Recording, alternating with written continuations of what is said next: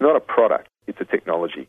It's an education challenge. A regenerative suspension. There will be a growing demand for industrial photovoltaics. Pumped hydro. Innovation in the financing space. The high-speed train is in all our interests. All political lines. Australia is a solar paradise. The market is moving much faster than that. You've got something that's transformational. Solar window in a can. Beyond Zero, global warming science, solutions and action. Taking it to a do-it-yourself level. Hello and welcome to another edition of the Beyond Zero Show, recorded in the studios of 3CR Melbourne, syndicated around Australia on the Community Radio Network and podcast on the internet at bzd.org.au, 3cr.org.au and whatever podcasting app you choose to use. And don't forget, you can also follow us on Twitter at BZD Tech Show. Today we're going to be speaking to GreenSync, a company based here in Melbourne, using software and data analytics to both stabilise and allow high penetrations of renewable energy onto the grid. They recently launched DEX, short for Decentralised Energy Exchange, a marketplace for exchanging localised energy capacity to meet peak demand.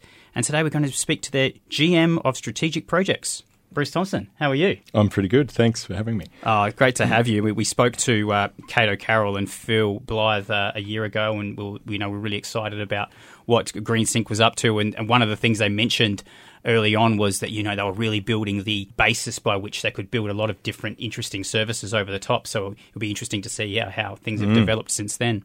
But before we get to that, can you tell us just a bit about yourself and your background? Yeah, look, my background's interesting. I've actually been in these studios about 20 years ago. Right. They look the same. I just want to clarify, Bruce, they say you always do 3CR twice in your life. Once on your way up and once on your way down. Yeah. Look, it's good to have you back again.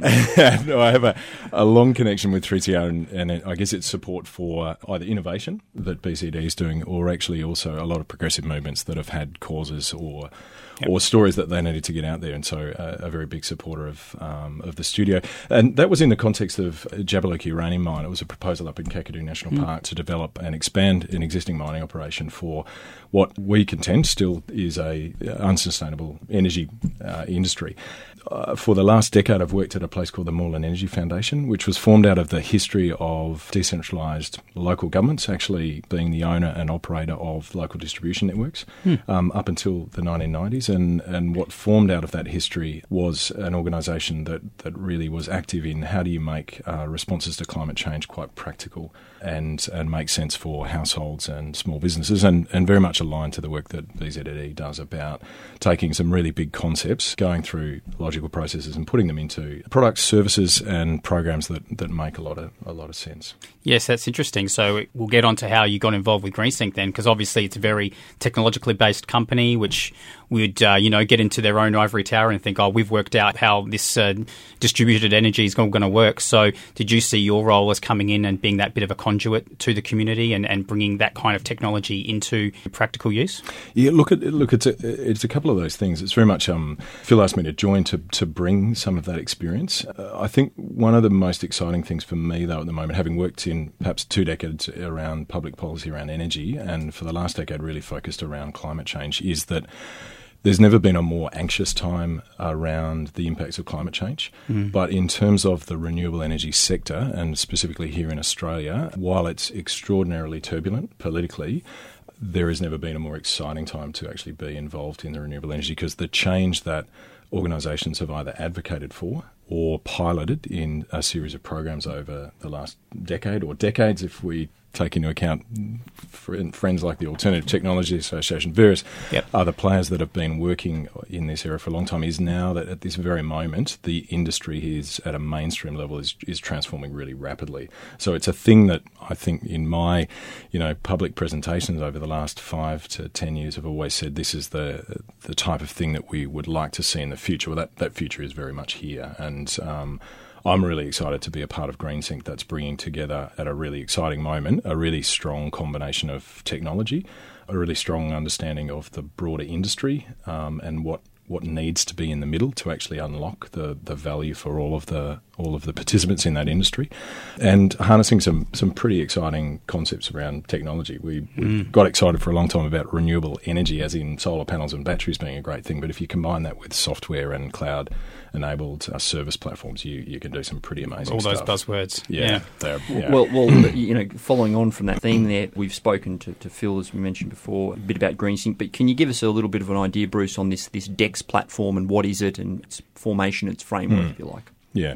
Well, so if we go back to first principles, we talk a lot about energy and energy efficiency and renewable energy in terms of actually how the system operates, and we've seen that quite starkly over the last 6 months, is that it's actually really about power, instantaneous, in a moment in time, and certainly in a location across this very vast national electricity market that we have, is that to actually balance the system, you need to have enough supply to match the demand in real time. Yeah, so with energy, you're talking about total volume, and power, you're just saying the amount you need at this moment. That's right. So when we're talking about carbon, we're really caring about the kilowatt hours, the energy component, and the carbon intensity of that volume of energy.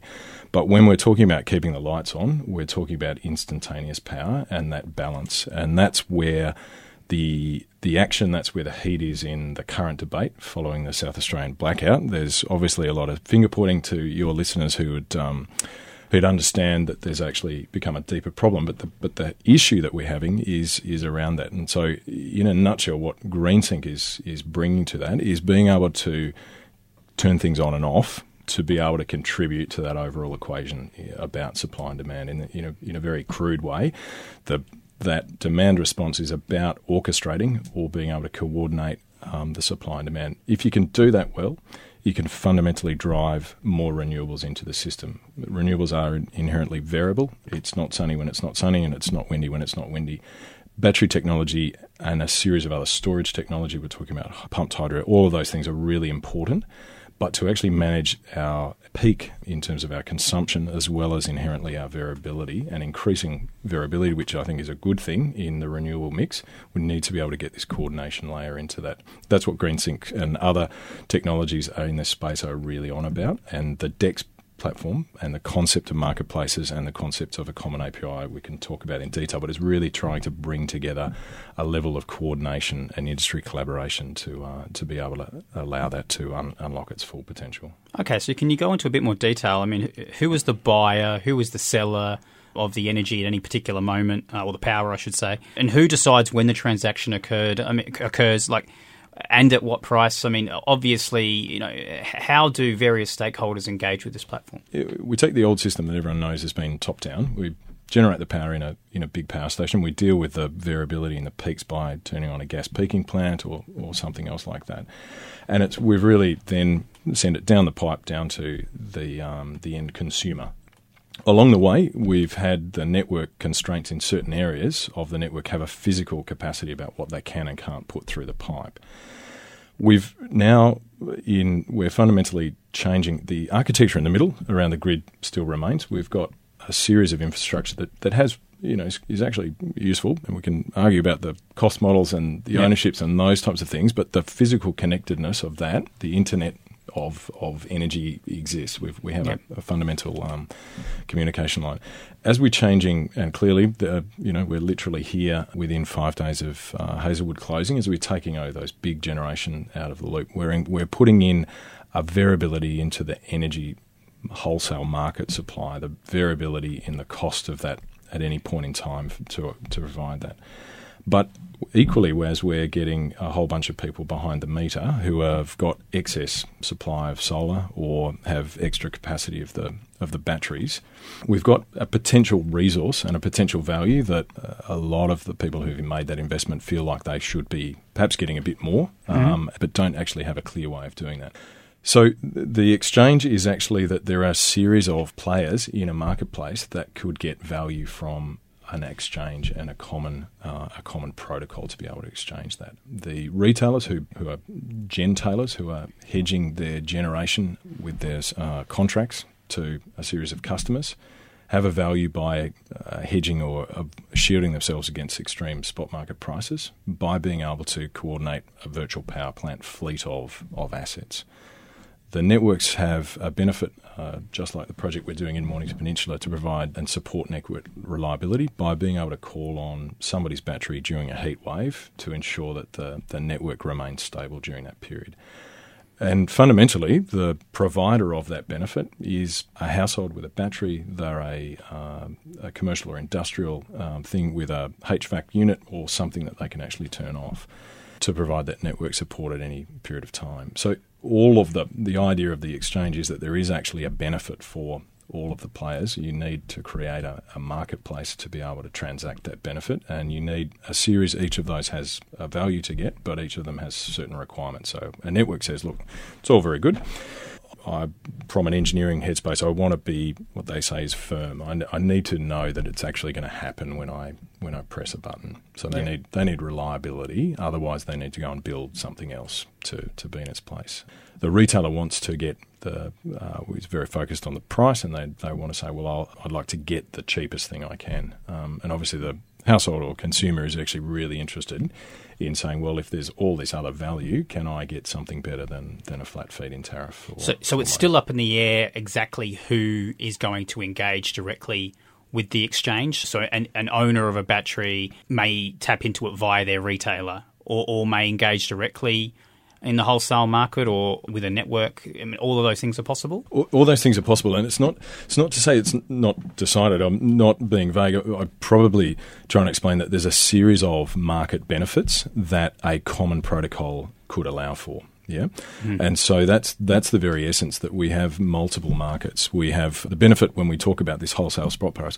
Everyone who goes home at night has a contract with a retailer. If you were having a battery that had a Reposit box, who's a partner in the project, you can, if you've got one of their partner retailers, actually provide support to that retailer in the wholesale market.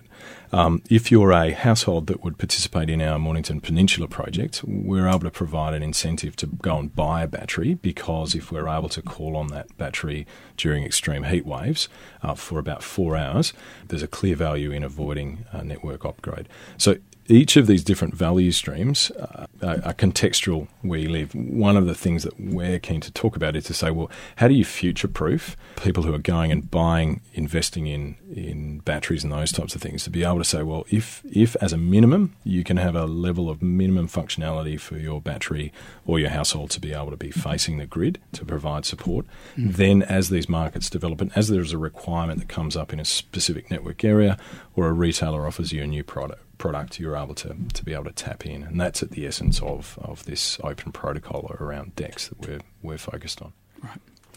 And so, Bruce, can we just pull back a little bit? How did you? I'm just curious to know how this interacts with AEMO's current system and how your platform interacts with their platform. Is it part of their platform? Is it separate to their platform? And a bit about how that process is managed. It's seen as complementary within the. So you're regulated by them. Within the DEX project, we've got industry collaborators, so we have networks and retailers, and certainly since the launch had a massive increase in interest from a whole series of technology providers and other networks across Australia.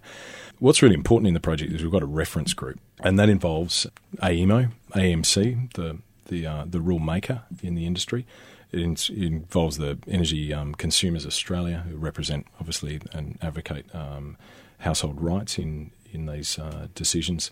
We've also got state and Victorian and ACT governments as participants. So, look, it's fair to say that as these things evolve, this is a new space. We're very excited about the potential for technology to unlock a series of value, but as different markets form, they rightly will have a series of different market participants, the market operators, and different rules and regulations for participants. Currently, the rules and consumer protections apply. So we're not creating a virtual reality space where this is a whole new frontier. These are real people, real houses, real common law applies. And so customer protections are paramount, and the fundamental is about getting increased customer value or prosumer value from participating in that thing.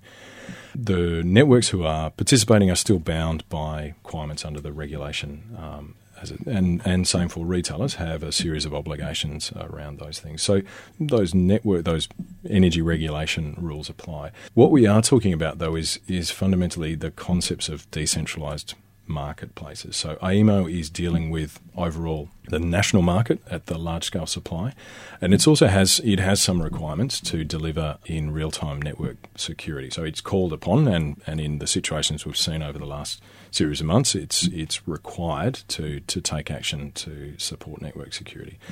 What we're talking about, and I guess the illustrative example is in perhaps Mornington Peninsula, where the network constraint has been forecast by the network operator, United Energy, who's an active partner in this project. They've said in the next 5 years, if we were to do nothing, there's a risk that the supply is threatened in the peninsula. Now they say we do a good job about maintaining reliability.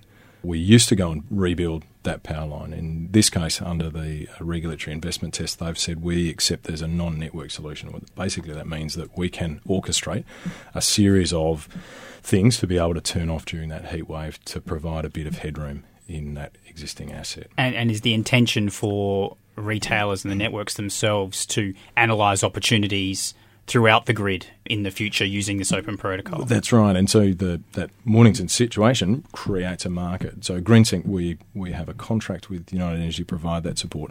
What we're really keen to do is, in a formative market, is open that up to a whole range of suppliers of batteries, technology and various things to provide benefit for households and businesses year round, but for during that extreme heatwave moment to be able to call on them for network support. Now, that's the bit we're interested in. That's the bit that our client's interested in. The year-round benefit is for a whole series of other market participants, and that's, I guess, illustrative of how, in the short term, a series of practical markets can form that start to unlock benefit for a series of other industry players as well as participants in that community. Great. We're on the Beyond Zero show and we're speaking to Bruce Thompson from GreenSync, who's telling us about the Decentralised Energy Exchange, or DEX, and we're getting in the weeds here, I think. We're definitely doing that. And I got a question about, obviously you're talking about an open protocol, but there's always a lot of concerns whenever technology companies come into a particular market that they will own the data and take it for themselves and basically create a situation where they become the single entry point. What is GreenSync doing to ensure that I own the data of my usage, that I can get the maximum benefit of that, and the other potential organisations that I want to partner with would have access? Well, look, it's a good question, and being around energy efficiency in those programs for a long time, there's been the old if you can't measure it, you can't manage it is very true, and certainly real time data, as we said, this is about instantaneous circumstances. So the real time data is quite important. It's good to understand the history. But the risk, so firstly and foremostly, there is no issue around privacy. I think that's quite a clear, in a modern world, it's quite a clear issue about saying that there is rights and responsibilities around data management. The exchange is really about having a protocol and having a platform or a series of platforms that can abide by a common protocol that allow a transaction to take place. So just like a marketplace. Now, within that, buyers and sellers may or may not choose to provide information to their counterparty. And that goes through a process of negotiation. That transaction may be through a reverse auction, like we're seeing for some of the wind projects. Mm-hmm. It may be a tender in its infancy, through to in 5 or 10 years' time, when we have a much higher penetration of battery storage across the grid, where we're moving to more like a spot market, a very quick transaction, and that becomes a bidding and settlement processes that you start to see that's in the current national electricity market. There's a bidding and process that can go down to a sort of 5-minute block. And there's been talk of actually reforming the rules to allow that just recently. Yeah. But just like in a series of other financial markets, there's certainly requirements for disclosure, and there will certainly be on either sides of the market. Knowledge may be power. Does the exchange, absorb and then give out data to a whole bunch of people? No, certainly not. That's not the intention of it. No worries. Well, I mean, you've spoken about the potential of this, and you're saying it is more of perhaps initially more of a network support tool, but may come into the spot market and the wholesale market in a few years when batteries are more common across the grid. I want to ask specifically about South Australia, the fact that, obviously it's had a lot of issues with brownouts and so forth, the load shedding, but it also has all of this solar on roofs. It's got a higher penetration than almost anywhere in the world. What kind of business models do you see emerging that could potentially make use of the DEX platform to, incentivize people to get batteries into their homes and really solve the problem that everyone's been discussing in a way that no one ever thought possible. And can I just add on top of that, Anthony, how you might factor in, the current price if you put a new system on your roof compared to if you've already got those existing 44-cent feed-in tariffs. That is no doubt going to interplay with, the value that you might be able to get from a system like yours. Look, there's a lot in that. And we've got a twofold thing. We've got a really rapid increase in solar. That's fantastic. That's really increased that penetration, that demonstration that people do want to participate and get a behind-the-meter benefit from that. One of the catches, and we're really careful to avoid saying there's a problem with those things. Where we're at the moment, we shouldn't be having a debate about the fundamentals of energy policy have always been about reliability as an essential service and affordability. And we really strongly think that those tenets remain paramount. But on top of that, they have to be sustainable. And so those three things shouldn't be in tension at all. We shouldn't be having a fight about whether it needs to be more reliable or more. We just say it's a complex problem. Let's fix it for both. And that concept of the DECS and the industry collaboration about that is being able to have a mature conversation about that need to do all three things at once. So we take that through to the households thing. Putting solar on your roof is fantastic. It does create some complexities for the grid when you're not home and everyone else in your street's not home. That's okay because it's something we can fix as well. So we can fix that really simply by putting a battery in front of it. And then you just put a surge tank, you remove and scrub up all of the potential real-time frequency issues that might be creating. And you also look to saying for the benefit of the household, actually one of the things about as soon as you get in front of the meter, and we've had talks about the values of feed-in tariffs and the benefits that they have in terms of driving the industry, but if you take that and match it to the price of that energy right at that very time in the national electricity market, the big traders say, actually, I didn't want to buy it at that time. It wasn't worth anything. Now, the idea of putting it in a battery is really good because you can then sell it when someone says it is worth more to it. If you want to trade your energy, that is part of the give and take. Now, the two things that really inform how much value it's worth is where you are and when in the day that's happening. And increasingly, I'd contend over the coming years, when in the year as well, as we shift to renewables that are fundamentally more driven by weather, we'll have an additional seasonal, I think, driver in the value of energy. But let's not go too far into the future and just come back to the concept of the time and place. So back to where we were saying, in South Australia, the value of your battery and the ability to participate at certain times of the day or certain times of the year during those events was remarkably more than it is in other places.